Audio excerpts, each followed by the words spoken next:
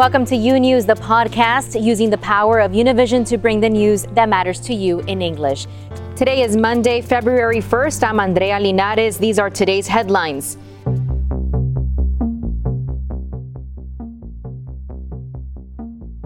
A massive winter storm walloping the Northeast as tens of millions deal with severe snow. With the impeachment trial of former President Trump set to begin in the Senate in just over a week, a major shift on his legal team. A number of prominent lawyers are out after he reportedly refused their defense strategy. And with new coronavirus variants spreading rapidly in the United States and the economy stalled, can President Joe Biden get the needed votes to pass a major stimulus and vaccine effort? This and much more today on U News, transmitting live from our newsroom in Miami.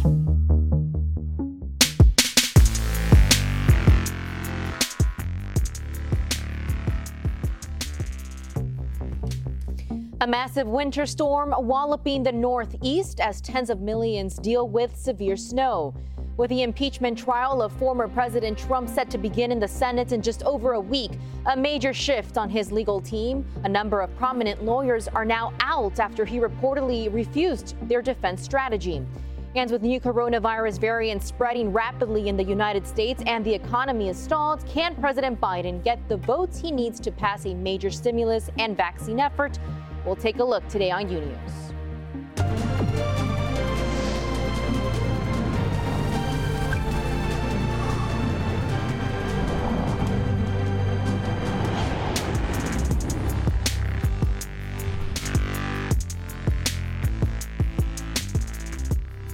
Hello and welcome to U News for this Monday. It's the first day of February and I'm Andrea Linares. Thank you so much for joining us today. We begin with a monster storm slamming into the Northeast. That major system blanketing parts of the region with up to a foot of snow or even more, impacting tens of millions of people. Grecia Lastra has the very latest. Overnight, a winter whiteout. Plows out in full force trying to keep up with the massive amount of snowfall expected throughout Tuesday. Oh, he might be stuck. Drivers braving the treacherous road conditions, while others are forced to pull over to wait it out. In Ohio, cars spinning, trying to get traction any way they can. This man jumping on his bumper trying to help the tires dig in, while others ended up in the median. Traffic backed up for hours after a fatal wreck there.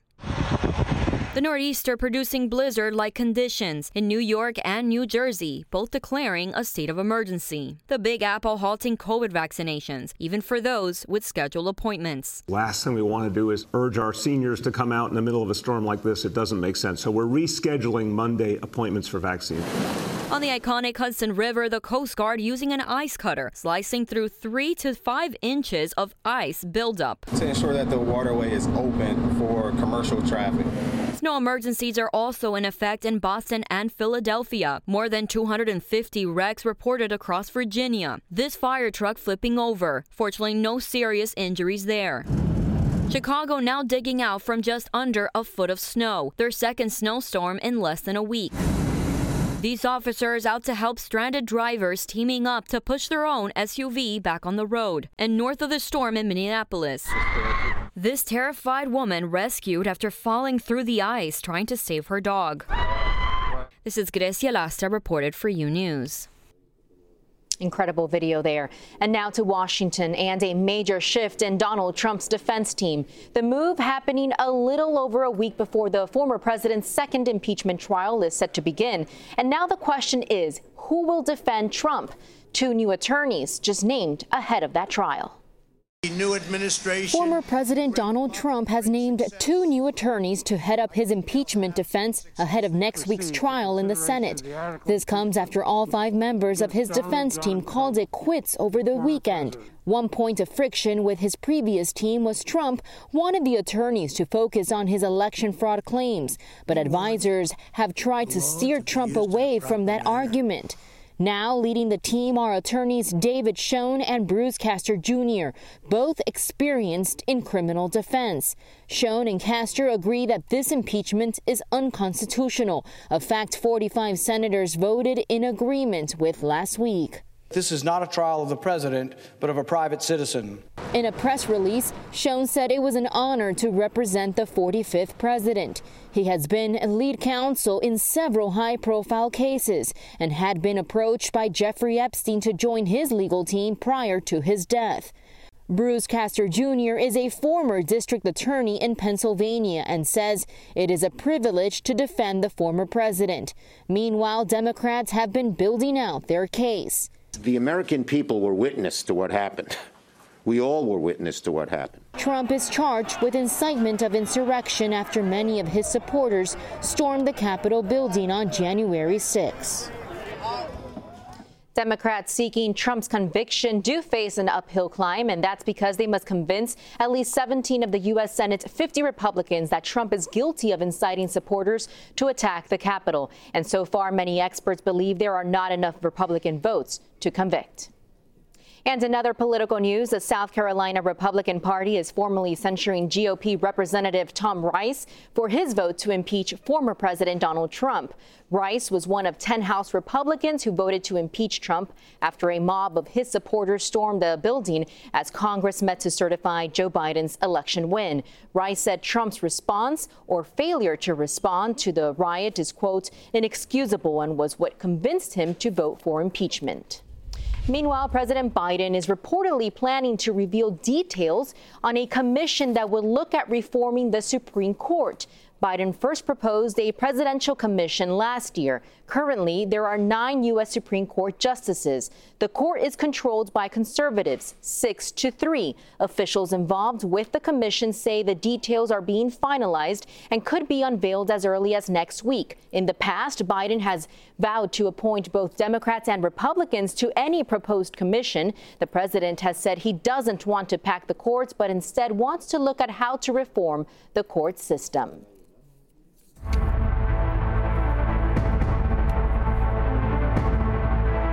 And President Biden is set to meet today with a group of 10 Republican senators who are proposing about 1/3 of the $1.9 trillion the president is seeking in coronavirus aid. Meanwhile, congressional Democrats are prepared to move ahead even without Republican support. Edwin Pitti is in Washington, D.C. with the very latest on this. Edwin.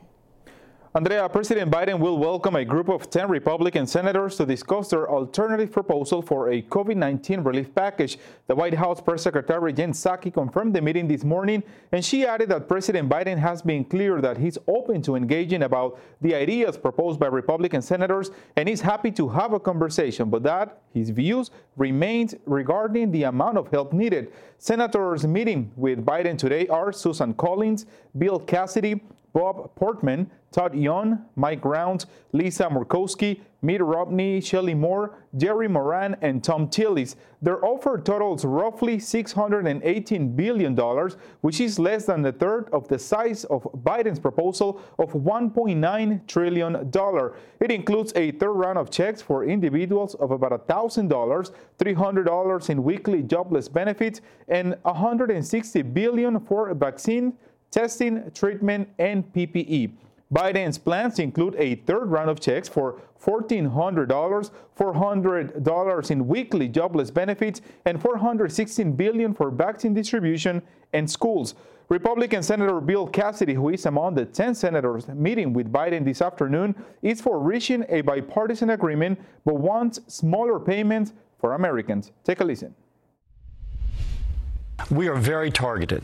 We're targeted to the needs of the American people, treating our tax dollars as if there are tax dollars, not just money to spend, and putting it where we need to come out of the pandemic. Now, we think there's a lot here to work with. We hope we finally start getting that bipartisan and with the White House negotiation. So far, we've not received it. Meanwhile, Vermont Senator Bernie Sanders criticized the Republican proposal. Let's listen. So the question is not bipartisanship. The question is addressing the unprecedented crises that we face right now. If Republicans want to work with us, they have better ideas on how to address those crises, that's great. But to be honest with you, I have not yet heard that. The group of Republican senators hopes their package can be a starting point for a bill that garners bipartisan support as congressional Democrats prepare to move forward with a process known as budget reconciliation to pass Biden's plan by a simple majority in the Senate. Reporting live in Washington, D.C., Andrea, back to you. Thank you, Edwin, for all those reactions. And as Congress works on a deal, the pandemic continues its grip on Americans. Experts fearing the next wave is just weeks away as variants keep spreading. The urgency to speed up vaccinations growing with each passing day. Lorraine Cáceres has the latest.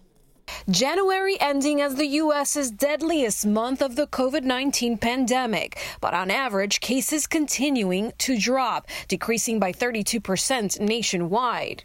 Hospitalizations also dropping, falling below 100,000 this week, according to the COVID tracking project.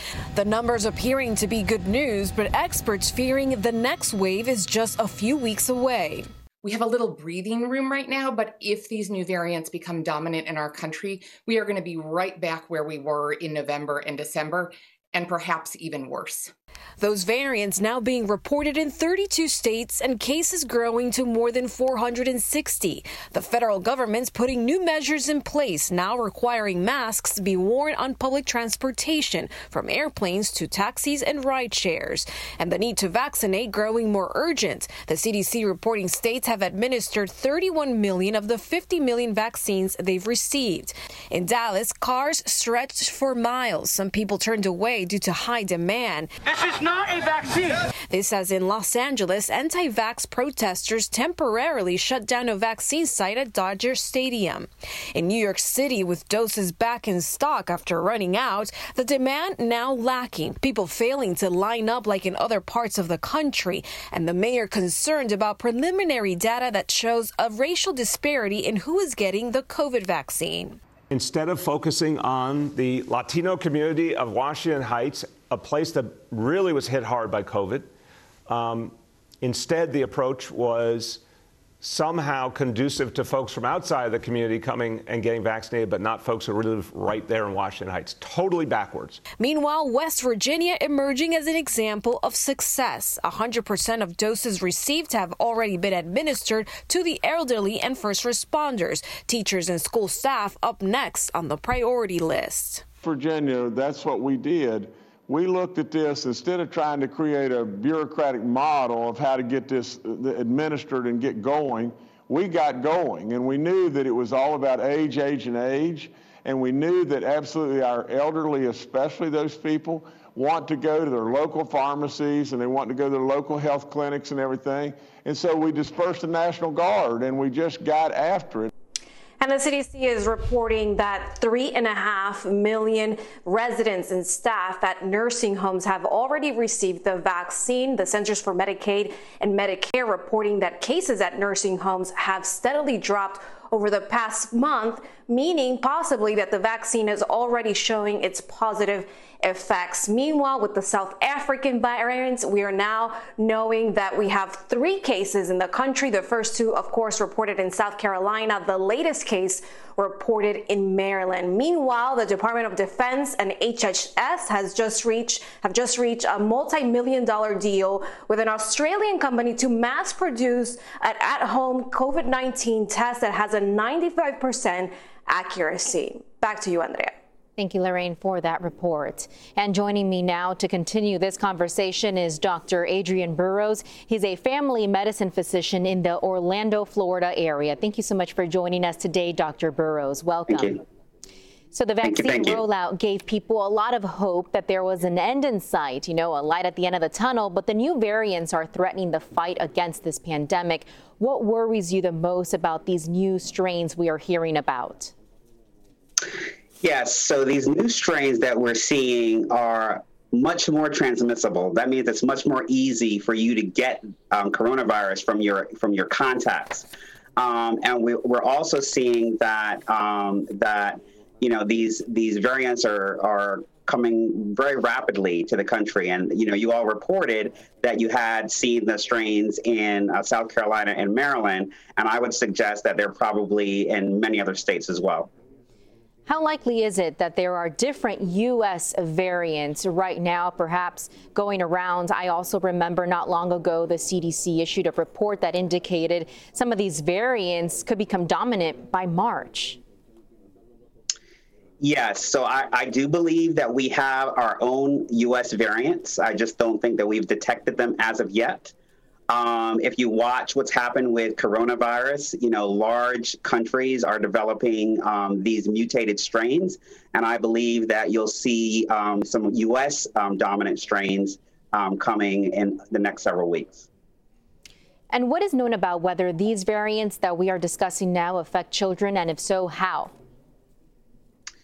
Yeah, so right now we are definitely seeing higher infection rates in children. We haven't yet determined if that's because of the variant strains. They're still looking into that. But it is clear that we're seeing more cases overall in children, either from the new mutated strains or just from the coronavirus that we've already been accustomed to. Some health officials are arguing for not reserving that second dose of the vaccine in order to vaccinate as many people as possible. And in fact, just moments ago, the White House agreed with these arguments. What's your thought on this? Yeah, so I understand the rationale behind trying to do that, vaccinating as many people as possible. The reality, though, is that the manufacturers are giving you 2 doses on purpose because we find that the efficiency rates, the efficacies of these vaccines work better when you take both doses. When you take a single dose of the Moderna or Pfizer vaccines that we currently have, you do have some immunity, about 50% in most cases. But it'd be better if we had both doses. I agree with that statement of yours. Now, how long do you estimate the pandemic will go on for? Will it become like the flu, something that we just have to deal with every single year and perhaps develop a yearly vaccine?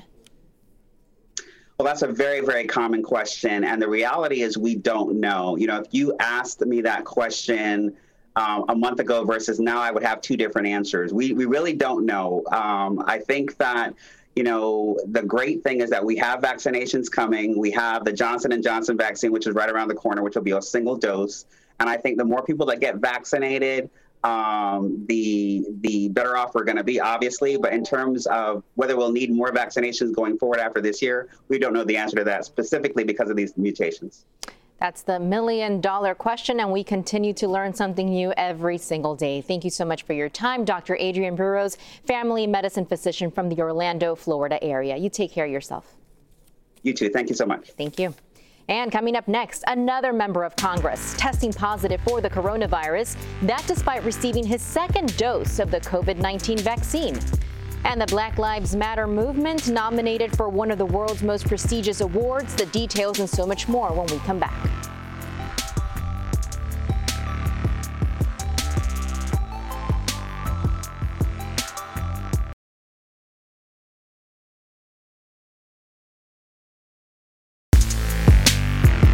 More of U News after this short break. Imagine a daily newscast that speaks to you about your world in plain English. Each weekday, we partner with Hispanic America's most trusted news source to bring you the stories from home and abroad that matter to you. The Senate will turn itself into a courtroom. The private border fence is being installed. A police officer and 3 people were killed inside a Jewish supermarket in Jersey City. U News covers the news of your world and makes it easy to understand. Your world, your news. U News on Fusion. Welcome back to U News. Although the first Central American migrant caravan of this year was disbanded in Guatemala a few days ago, shelters for those passing through Mexico are already full. In Tapachula, on Mexico's southern border, the lines outside the Refugee Aid Commission offices seem endless. I call the shelters and they don't answer the phones. Anyway, they are full, the officials here tell me. The Commission's backlog is huge. More than 70,000 asylum applications are unanswered. For the moment, we will continue to wait because there is no other shelter nearby.